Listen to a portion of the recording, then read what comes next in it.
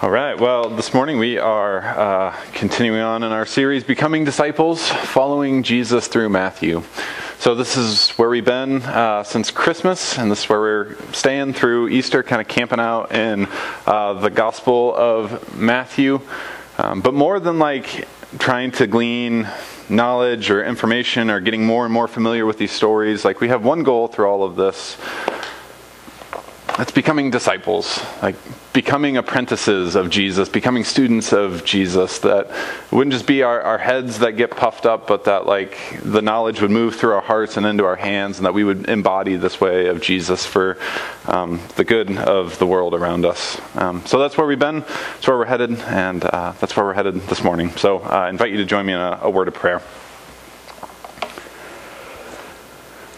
Loving God, we are grateful for the chance to be together today. We're grateful for the gift of this community, and we're grateful for the chance that we have now to turn to the Scriptures and wrestle with them together. So God, as we turn to the Scriptures now, we recognize that your Spirit is here among us, and we ask that your Spirit would lead us, guide us, shape us, and form us more and more into the way of Jesus. We pray all this in the name of Jesus. Amen. One of the things that I love about the narrative lectionary is also one of the things that I hate about the narrative lectionary, and that is it forces me to jump into texts or stories or passages that I might otherwise avoid. So we encountered this, not this past fall, but the one before, with the story of Abraham and Isaac. One of my least favorite stories in all of Scripture, a father sacrificing his own son. And yet, there it was. We had to jump into it, right? Or this past fall, when we talked about David and Bathsheba, which, as it turns out, is not so much a story of an affair, but perhaps one of abuse, right? And so we, kicked the kids out for the Sunday and had a good adult conversation around that and how we can avoid some of the mistakes of David, right? And believe it or not, I think today's passage would also fall into that category of one that I might not choose to engage with otherwise, because of that whole ending there that, cast them out into outer darkness, weeping, gnashing teeth, all of that fun stuff, right? But alas, here we are. So maybe a little bit of context before we jump into the passage could be helpful. Yeah. So this passage comes during the last week of Jesus' life, which we often refer to as Holy Week. But the passages that we'll be looking at for the next few weeks occur over the span of just the last week of Jesus' life. And as Jesus comes down from the Mount of Transfiguration, which we looked at a few weeks ago, like Jesus sets his eyes on Jerusalem, and from that point on, Jesus has like this laser focus of like getting to Jerusalem and doing what it is that he has to do in this last week of his life. And so during this last week, like we have some of some of the more disturbing teachings of Jesus, some of the harsher teachings of Jesus, some of the ones that like make you feel a little uncomfortable, right?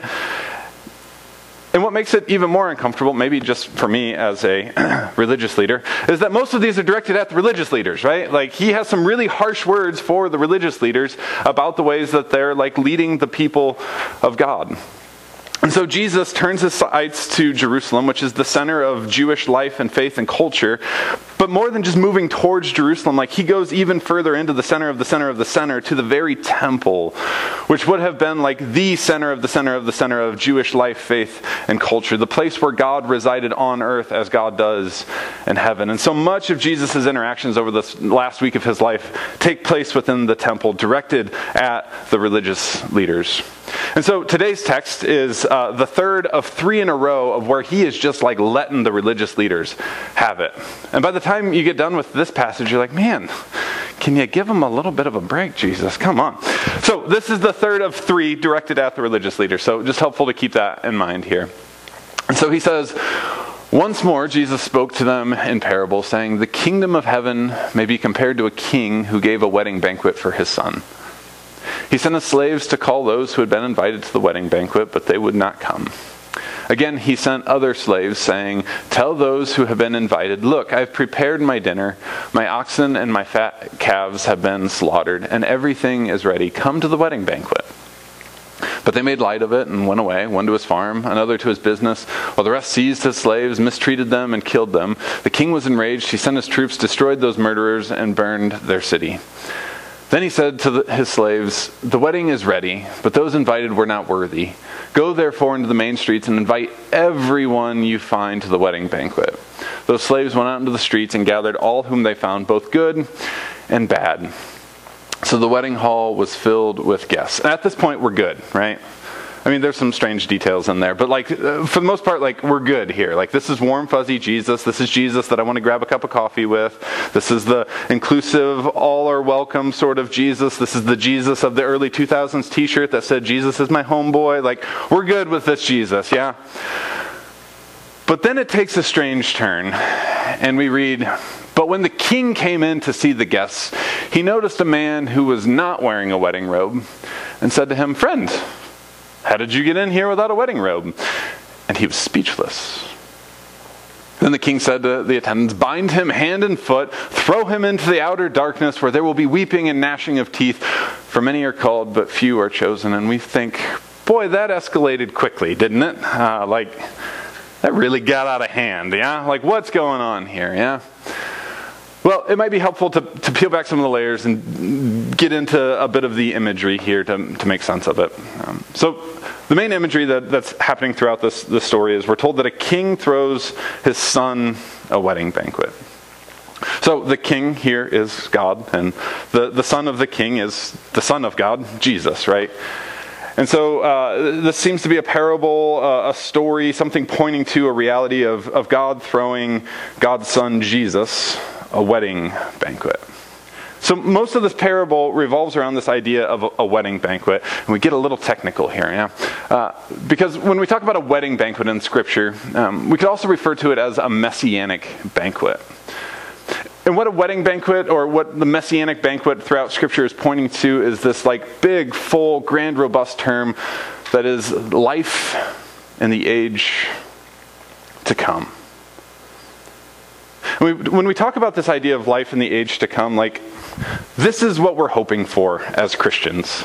As followers of Jesus, life in the age to come is what we're hoping for. Not that when we die we go off to heaven someday, but that this life in the age to come would come on earth as it is in heaven.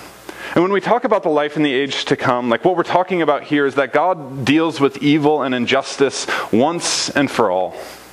That it's judged, that it's put away, that it doesn't unleash its wrath upon us anymore. But that in its place then, God's peace and God's justice is set up and established and gets to run the show in our lives.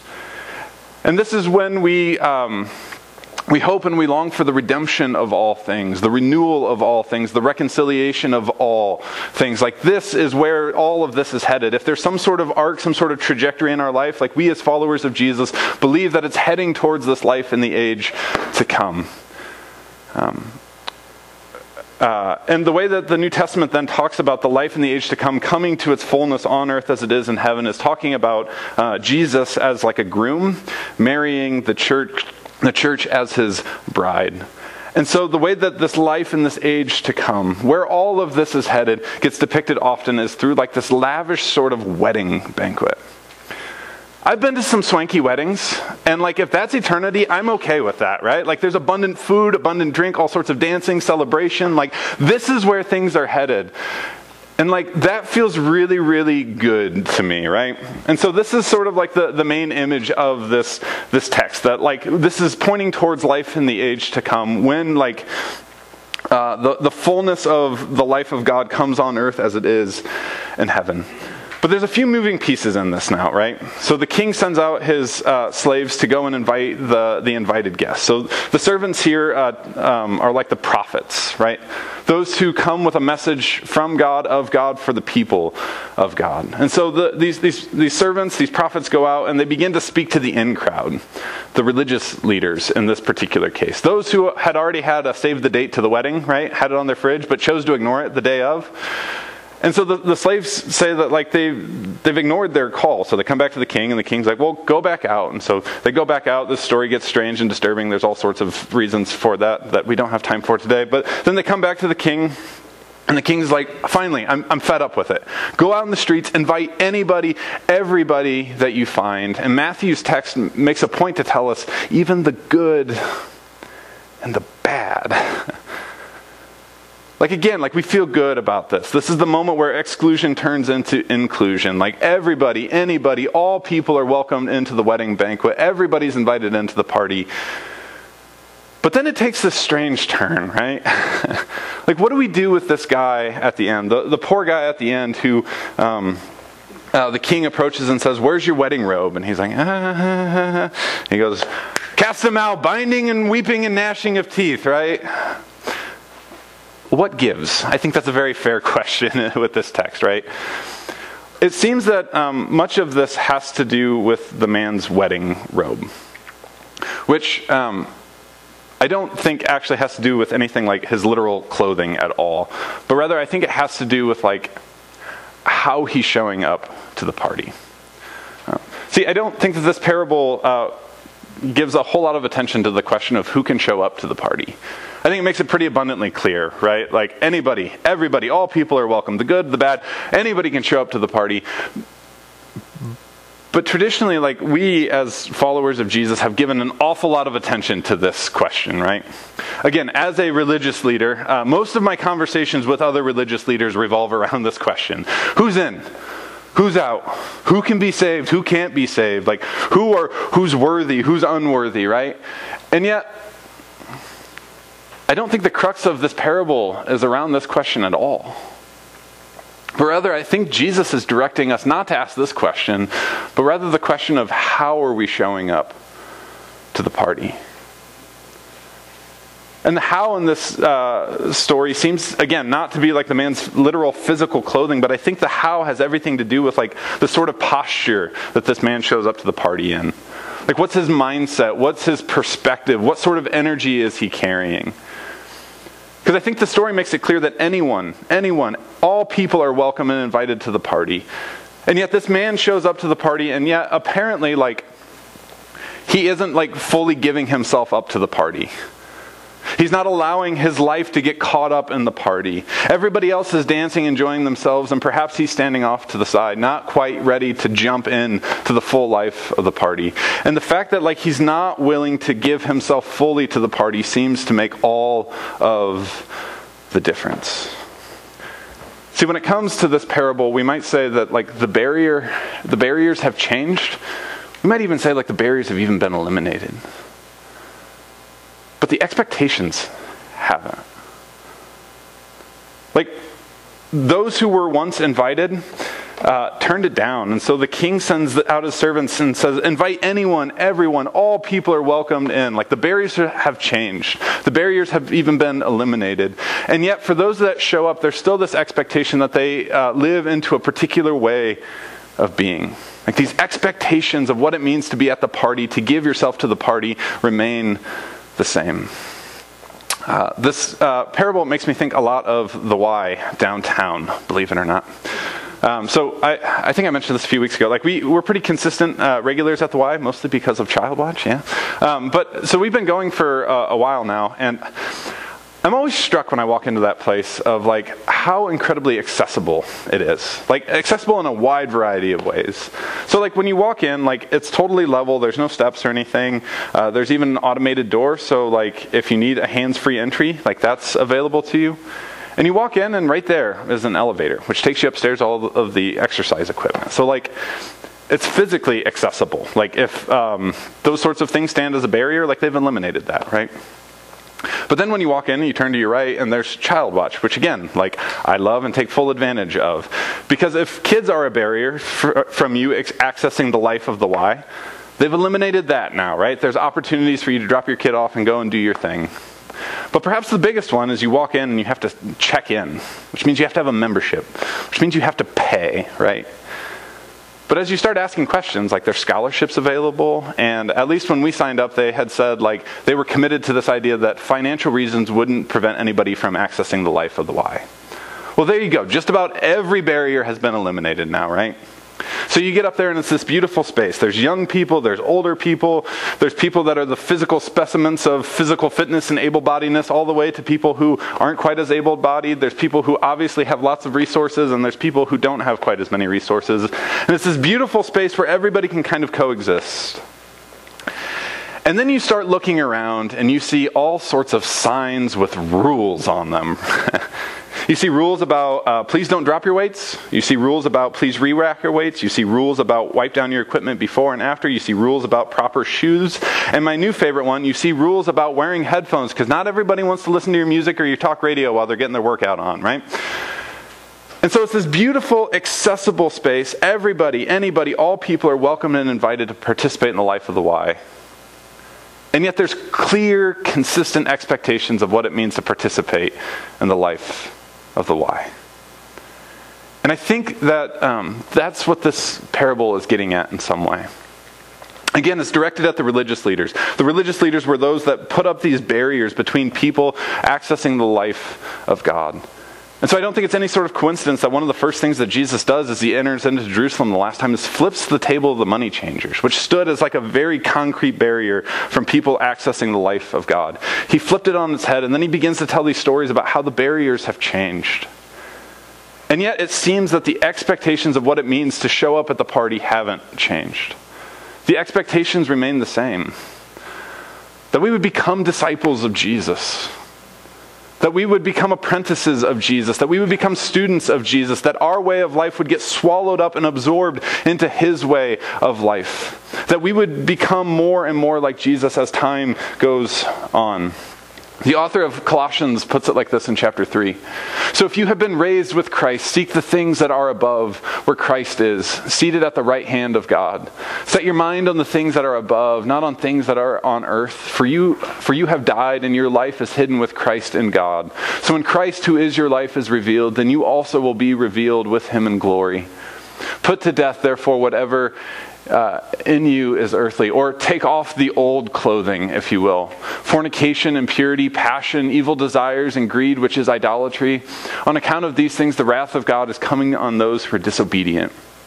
These are the ways that you once also followed. These were the old clothes that you used to wear when you were living that life. But now you must get rid of all such things. You must take off these clothes: anger, wrath, malice, slander, and abusive language from your mouth. Do not lie to one another, seeing that you've stripped off, taken off the old self, the old clothes with its practices, and have now clothed yourself with the new self, or the new clothing, which is being renewed in knowledge according to the image of its creator. In that renewal, there is no longer Greek and Jew, circumcised and uncircumcised, barbarian, Scythian, slave, and free. All of these barriers that we want to put up. But Christ is all and in all. And so as God's chosen ones, holy and beloved, clothe yourselves, put on the wedding robe of compassion and kindness and humility and meekness and patience.